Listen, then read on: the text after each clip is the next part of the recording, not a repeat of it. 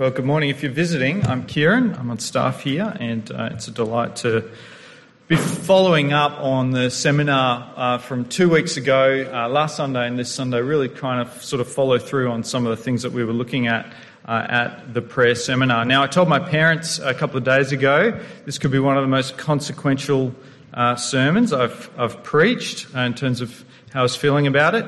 I learned at 7:30 that really it's up to the Holy Spirit as to whether anything is consequential. So I need to pray for me and for us.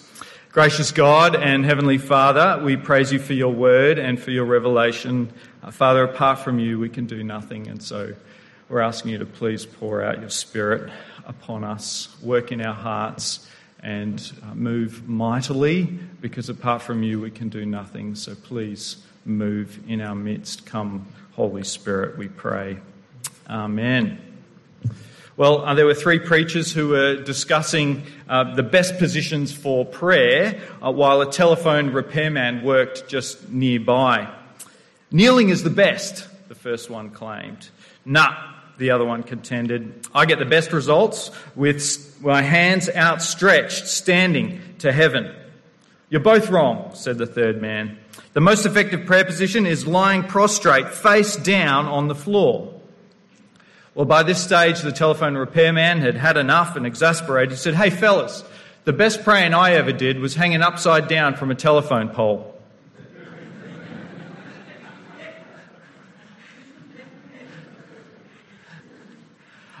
One of the reasons I like that story is because it illustrates actually the Latin root of the word precarious. The Latin root of the word precarious is prayer.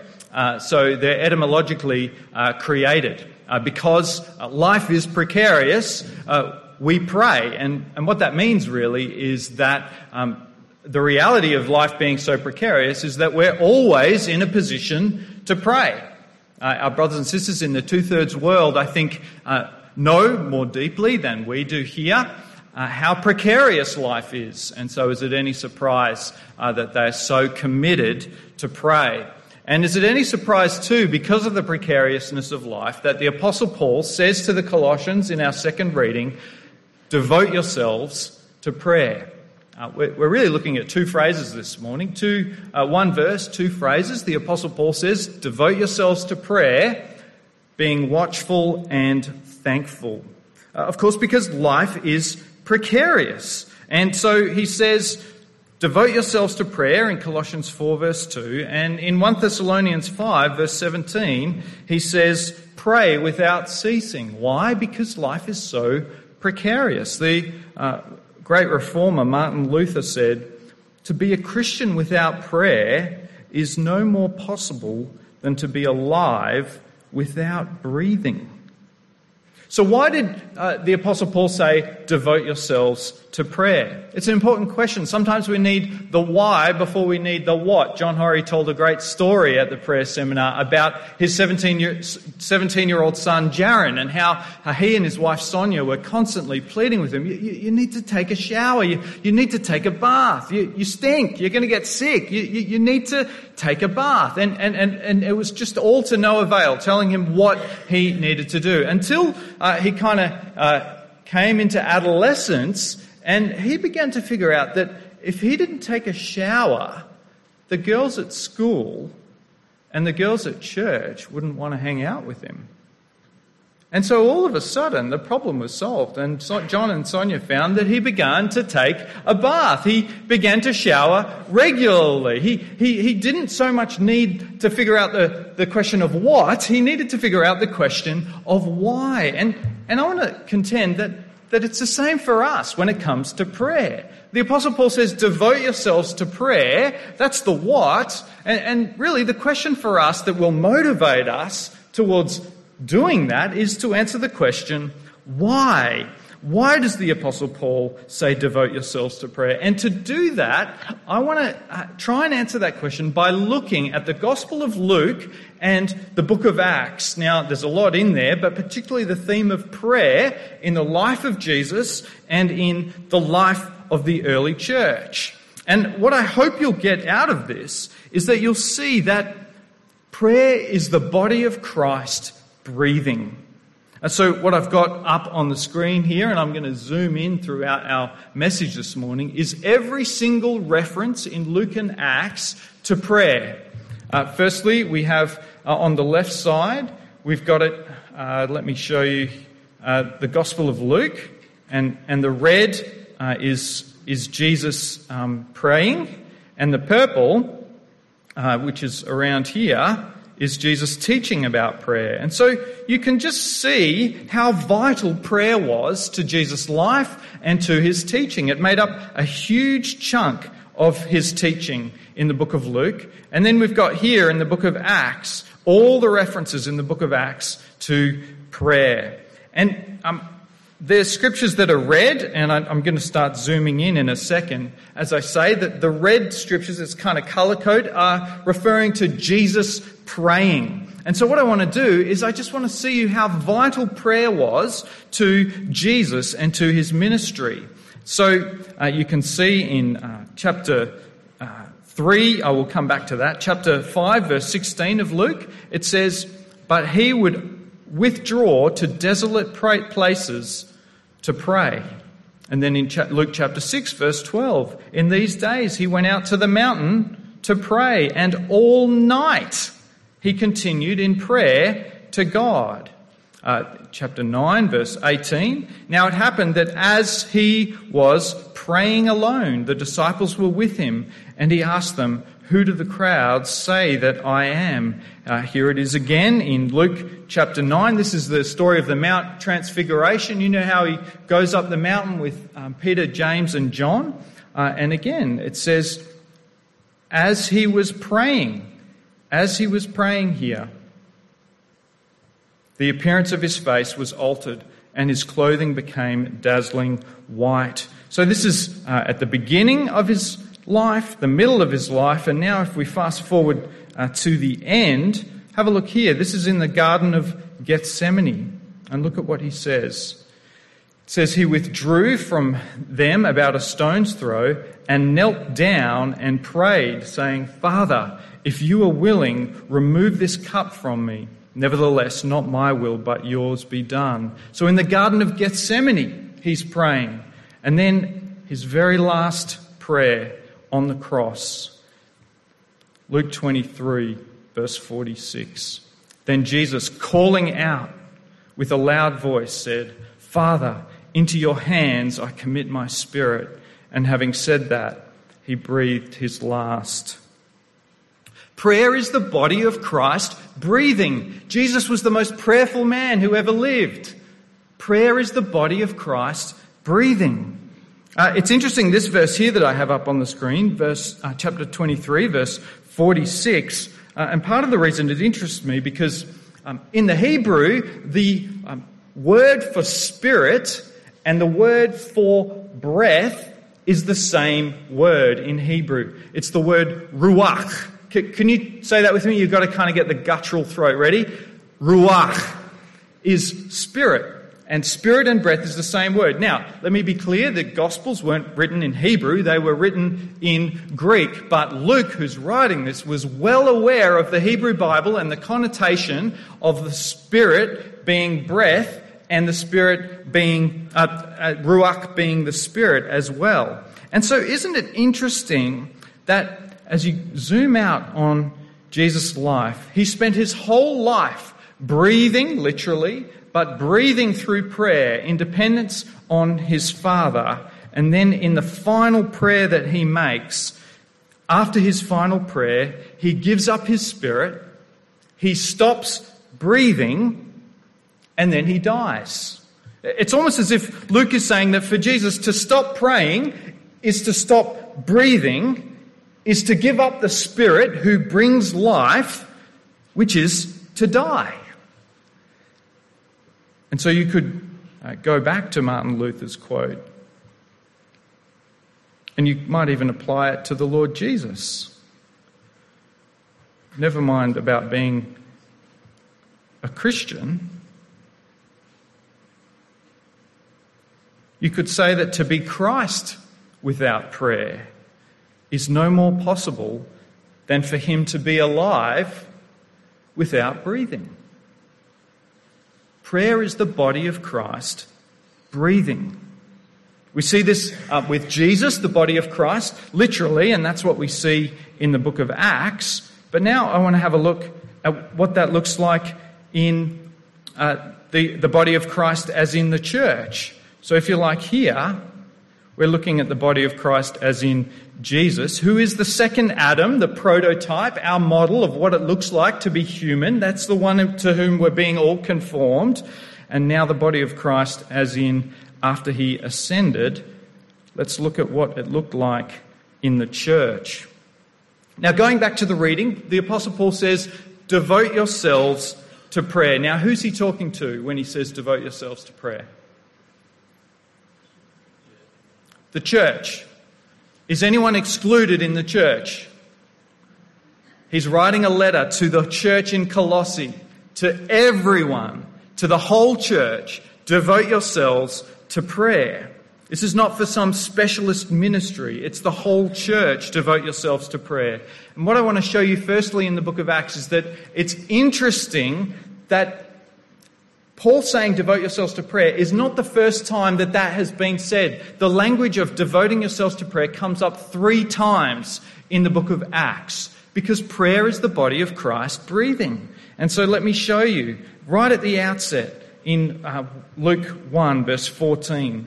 All these, it's talking about everyone. It's talking about the whole church. Paul says to the whole church in Colossae, devote yourselves to prayer. And then at the very outset of the book of Acts and the body of Christ, all of these, the entire church, with one accord, what were they doing? Oh, sorry, my pen's not great. What were they doing? Devoting themselves to prayer. Paul isn't saying anything new here. This is what they did because prayer is the body of Christ breathing, together with the women and Mary and the mother of Jesus and his church. This is the DNA of the church. So that's the first instance where we see this language of being devoted, the church being devoted to prayer. But then again, the Spirit is poured out on the day of Pentecost, and then we see the church is born. And you know the wonderful, if you know your Bibles, you know your New Testament, you know the wonderful description of the church at the end of Acts chapter 2. Again, what do you see? And they devoted, there's that language again, they devoted themselves to the apostles' teaching and the fellowship, to the breaking of bread and the prayers. There it is again. Devote yourselves to prayer. It's talking about the whole church being devoted to prayer. And then there's one more time where we see this language come up. I preached on this at the start of the year on the Volunteer Sunday, where the apostles set apart these deacons. And what do they say? Same language.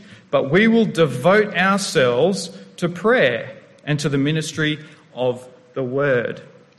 So this is what the church looks like. And then you can see what throughout the book of Acts, examples of how they were devoted to prayer. And rather than go through them all, you just can see it throughout the book of Acts constantly. You just see them responding to every situation with prayer. Because prayer is the body of Christ breathing. So what's the big idea? The big idea is that our biggest problem is not so much that we don't know what to pray. It's not so much that we don't know how to pray. Our biggest problem is that we've forgotten who we are. We've forgotten who we are. We are the body of Christ. And prayer is the body of Christ breathing. If you don't breathe, you die. For those of you who know your New Testament, have you ever noticed, out of all the spiritual gifts that are mentioned in the New Testament, there are 20 of them, as far as I can tell, spiritual gifts in the New Testament. Have you ever noticed that there's no spiritual gift of prayer? Why is there no spiritual gift of prayer? It's simple. Because there's no gift of breathing. If you don't breathe, you die. Dear brothers and sisters, this morning, may the Spirit reveal to you that prayer is not a ministry of the church. Prayer is the beating heart of the church. Prayer is in an entirely different category to anything else, because prayer is the body of Christ breathing. Please don't treat this as an optional thing. Please don't treat this as a hobby horse of Kieran's. Please hear the word of the Lord and meditate on it. Prayer is the body of Christ breathing. Our problem is not that we need to learn what to pray so much or how to pray. It's that we've forgotten who we are.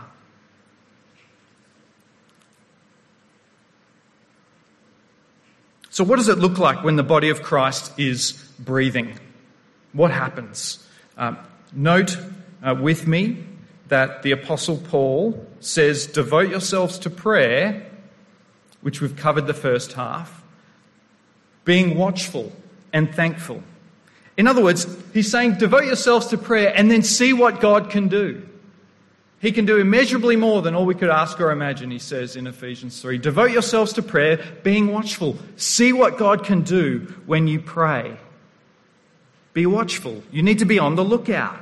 Have the eyes of faith. Charles Spurgeon says, the other day I saw a greyhound chasing a rabbit. The moment the rabbit ran through the hedge out of the greyhound's sight, the race was over, for he could not follow where he could not see.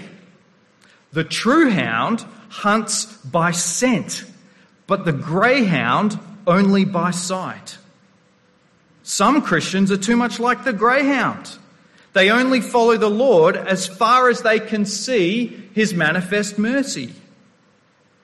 But the true child of God hunts by faith. This is what Paul is saying. Be watchful. Devote yourselves to prayer. Be watchful.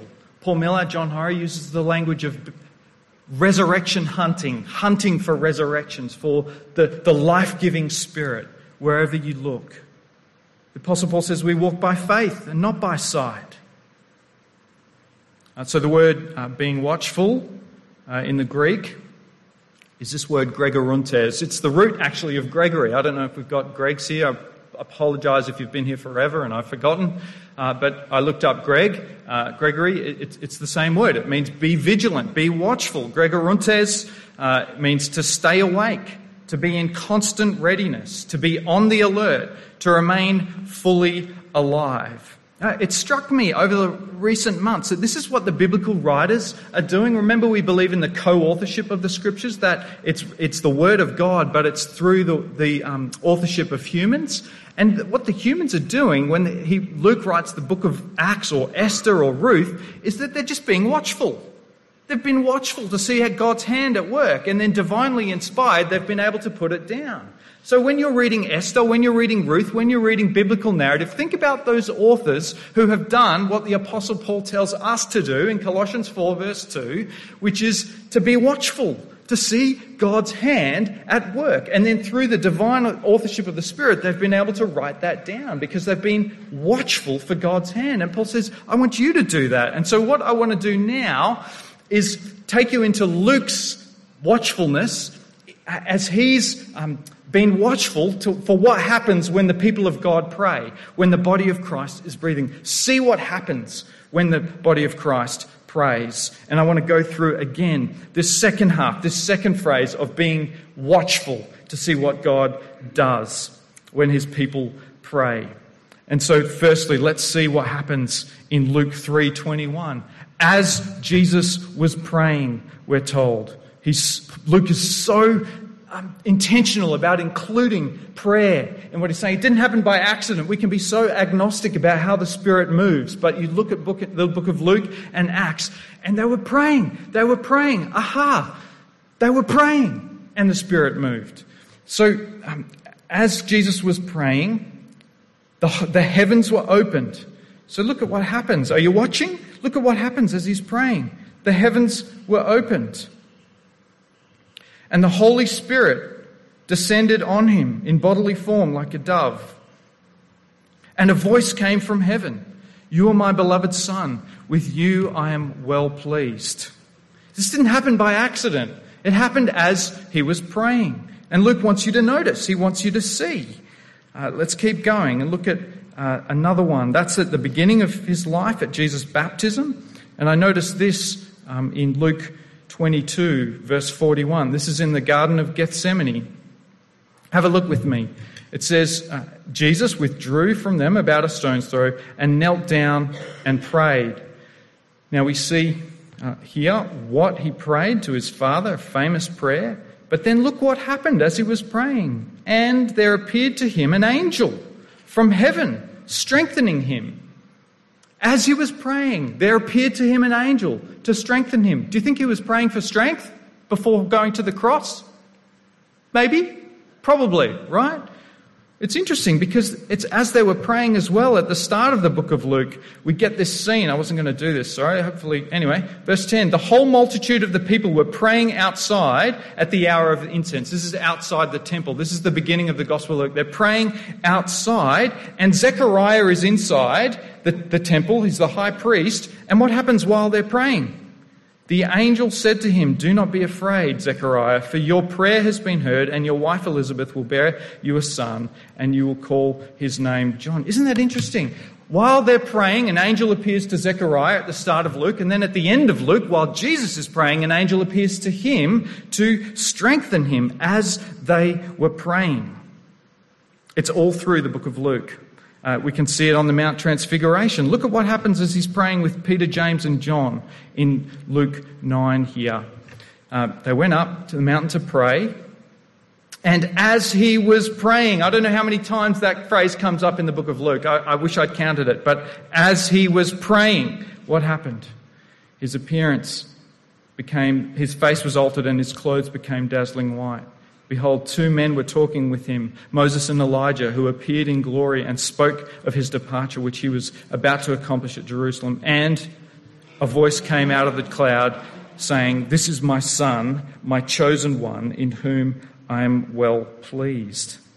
And so these are all things that happened as Jesus was praying. Now, if you're sitting there and thinking, well, that was Jesus, he's in a special category, firstly, I would say, no, Jesus is the one that we're all being conformed to. He's the new Adam, and he's the one that we're being conformed to into his likeness again and again. But secondly, I want to show you that it wasn't just Jesus, because it's not just the way the body of Christ breathes, as in Jesus, it's also the way the body of Christ, the church, breathes. And so Luke takes us through the book of Acts again, and he says, I want to show you what it looks like when the body of Christ is breathing, when the breath of the Spirit is poured out upon his church. And so let's have a look with me firstly at Acts chapter 2.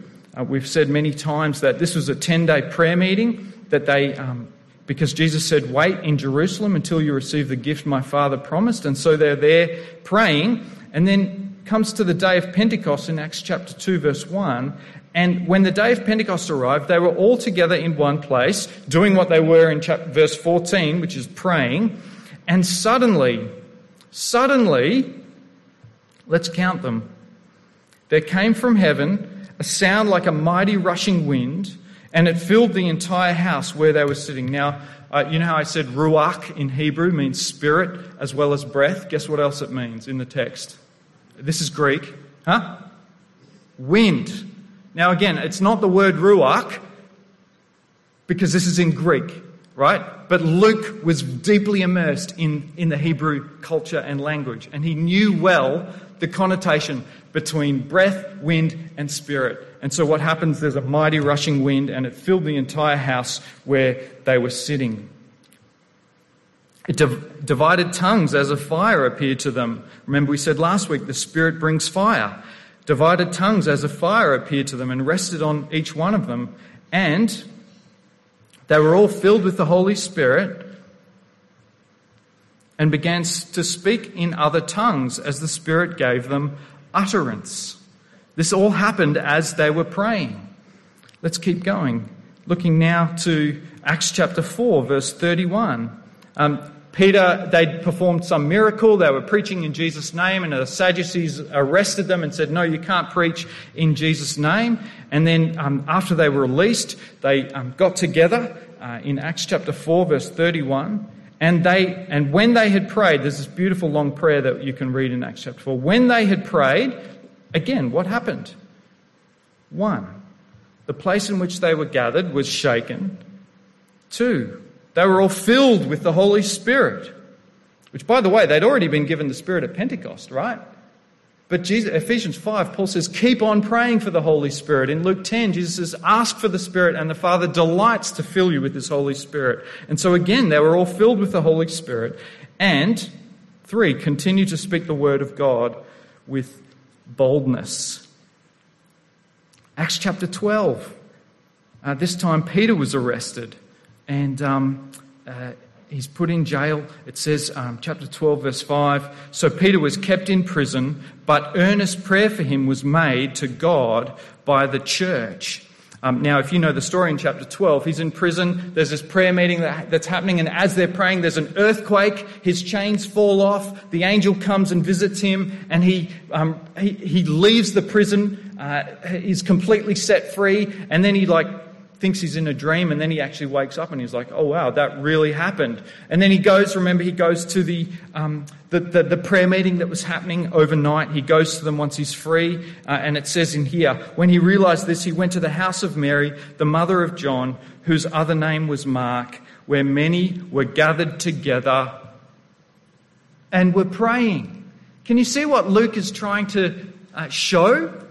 That what happens when the body of Christ is breathing and all of the things that he does. There's too many to go through, but there's another one here in Acts chapter 16 in Philippi, where, do you remember the story of how there was this little girl with a demon who was able to predict the future, and her slave owners were like, sweet, we're going to make a living off of this girl because she's able to predict the future and people will pay us money. And then Paul comes and she's delivered from this demon, and they're like, we can't make any money over this. This is terrible. And so they create this riot and they get Paul and Silas to be thrown into prison. And what happens?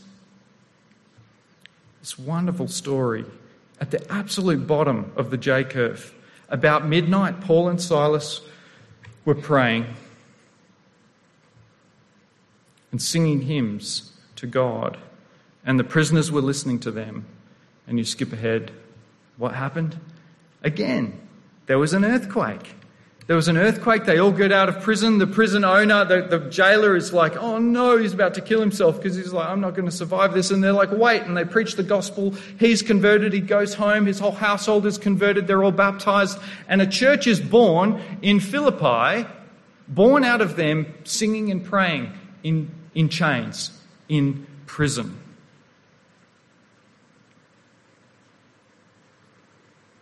So Paul is saying, devote yourselves to prayer and then see what God does. The Apostle Paul is saying, prayer is the body of Christ breathing, and I'm going to try and show you what it looks like when the body of Christ is breathing. The continual outpouring of the Holy Spirit. Miracles, signs, and wonders. Your young men will dream dreams and your daughters will prophesy. Angelic visitations, God's angel armies coming to bring deliverance. Boldness in preaching the gospel to people. Outcasts, the last, the least, and the lost, being delivered, rescued, saved, brought into God's house. New churches being planted, new churches being born. Earthquakes and prison breaks. Devote yourselves to prayer, being watchful and thankful.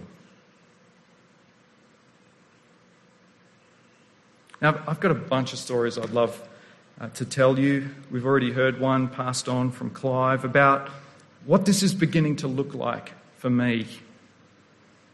But I've put just one of them in the musing for this morning. And so you can take that home and you can read it. I'd love to tell you what happened a few weeks ago when I was praying for meekness, and then as I was praying for meekness, someone came up to me and absolutely ripped me to shreds like I've never been ripped apart for years. I'd love to be able to tell you how God answered my prayer for meekness as, literally, I'm not kidding, I'm not making this, as I was praying.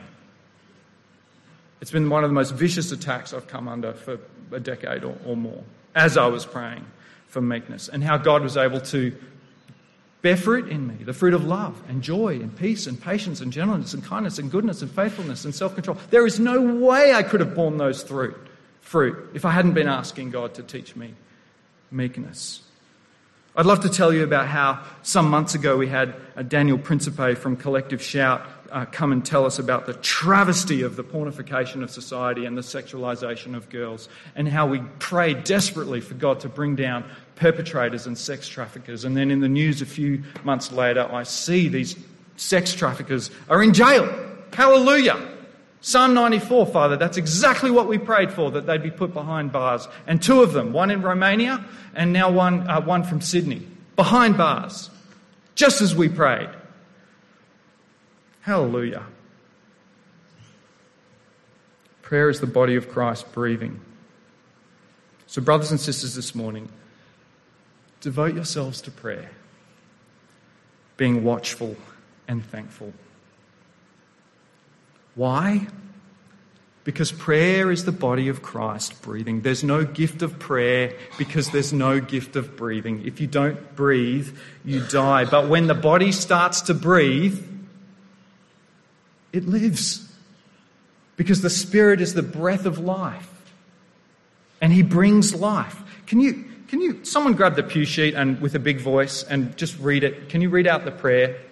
Sorry, I put you on the spot. Big voice. You're going to have to just someone. Big voice. Oh, you've got a mic. Life-giving God, your Son came into the world to free us all from sin and death. Breathe upon us with the power of your Spirit, that we may be raised to new life in Christ and serve you in holiness and righteousness all our days. Through the same Jesus Christ, our Lord, who lives and reigns with you in the unity of the Holy Spirit, one God, now and forever. Amen. Amen. Now, in God's providence, and this was not planned, I've been put on intercessions this morning. I don't know what happened, but it's me to lead intercessions, and I'm going to turn it over to you because we're talking about becoming a praying church and devoting ourselves to prayer. It's not the minister, although it does say that in Acts chapter 6, we'll devote ourselves to prayer, but we've seen very clearly, Colossians 4:2, you devote yourselves to prayer. Anyway, I'm going to get on my pulpit again, although this is a pulpit. So we're going to pray. So I want to invite you to please turn to the people next to you, around you. Brothers and sisters, if you're new, if you have no idea how to pray, just sit there, be quiet. Please don't feel guilty. We're all at different levels when it comes to praying. I've taught my boys to pray with 3 simple words. Thank you, sorry, please. I've been amazed at how effective it's been every time we meet. So, the people around you, please turn to them. Introduce yourself if you don't know them. Don't be ashamed of not praying. You can just sit there. Please pray. Thank you. Sorry. Please.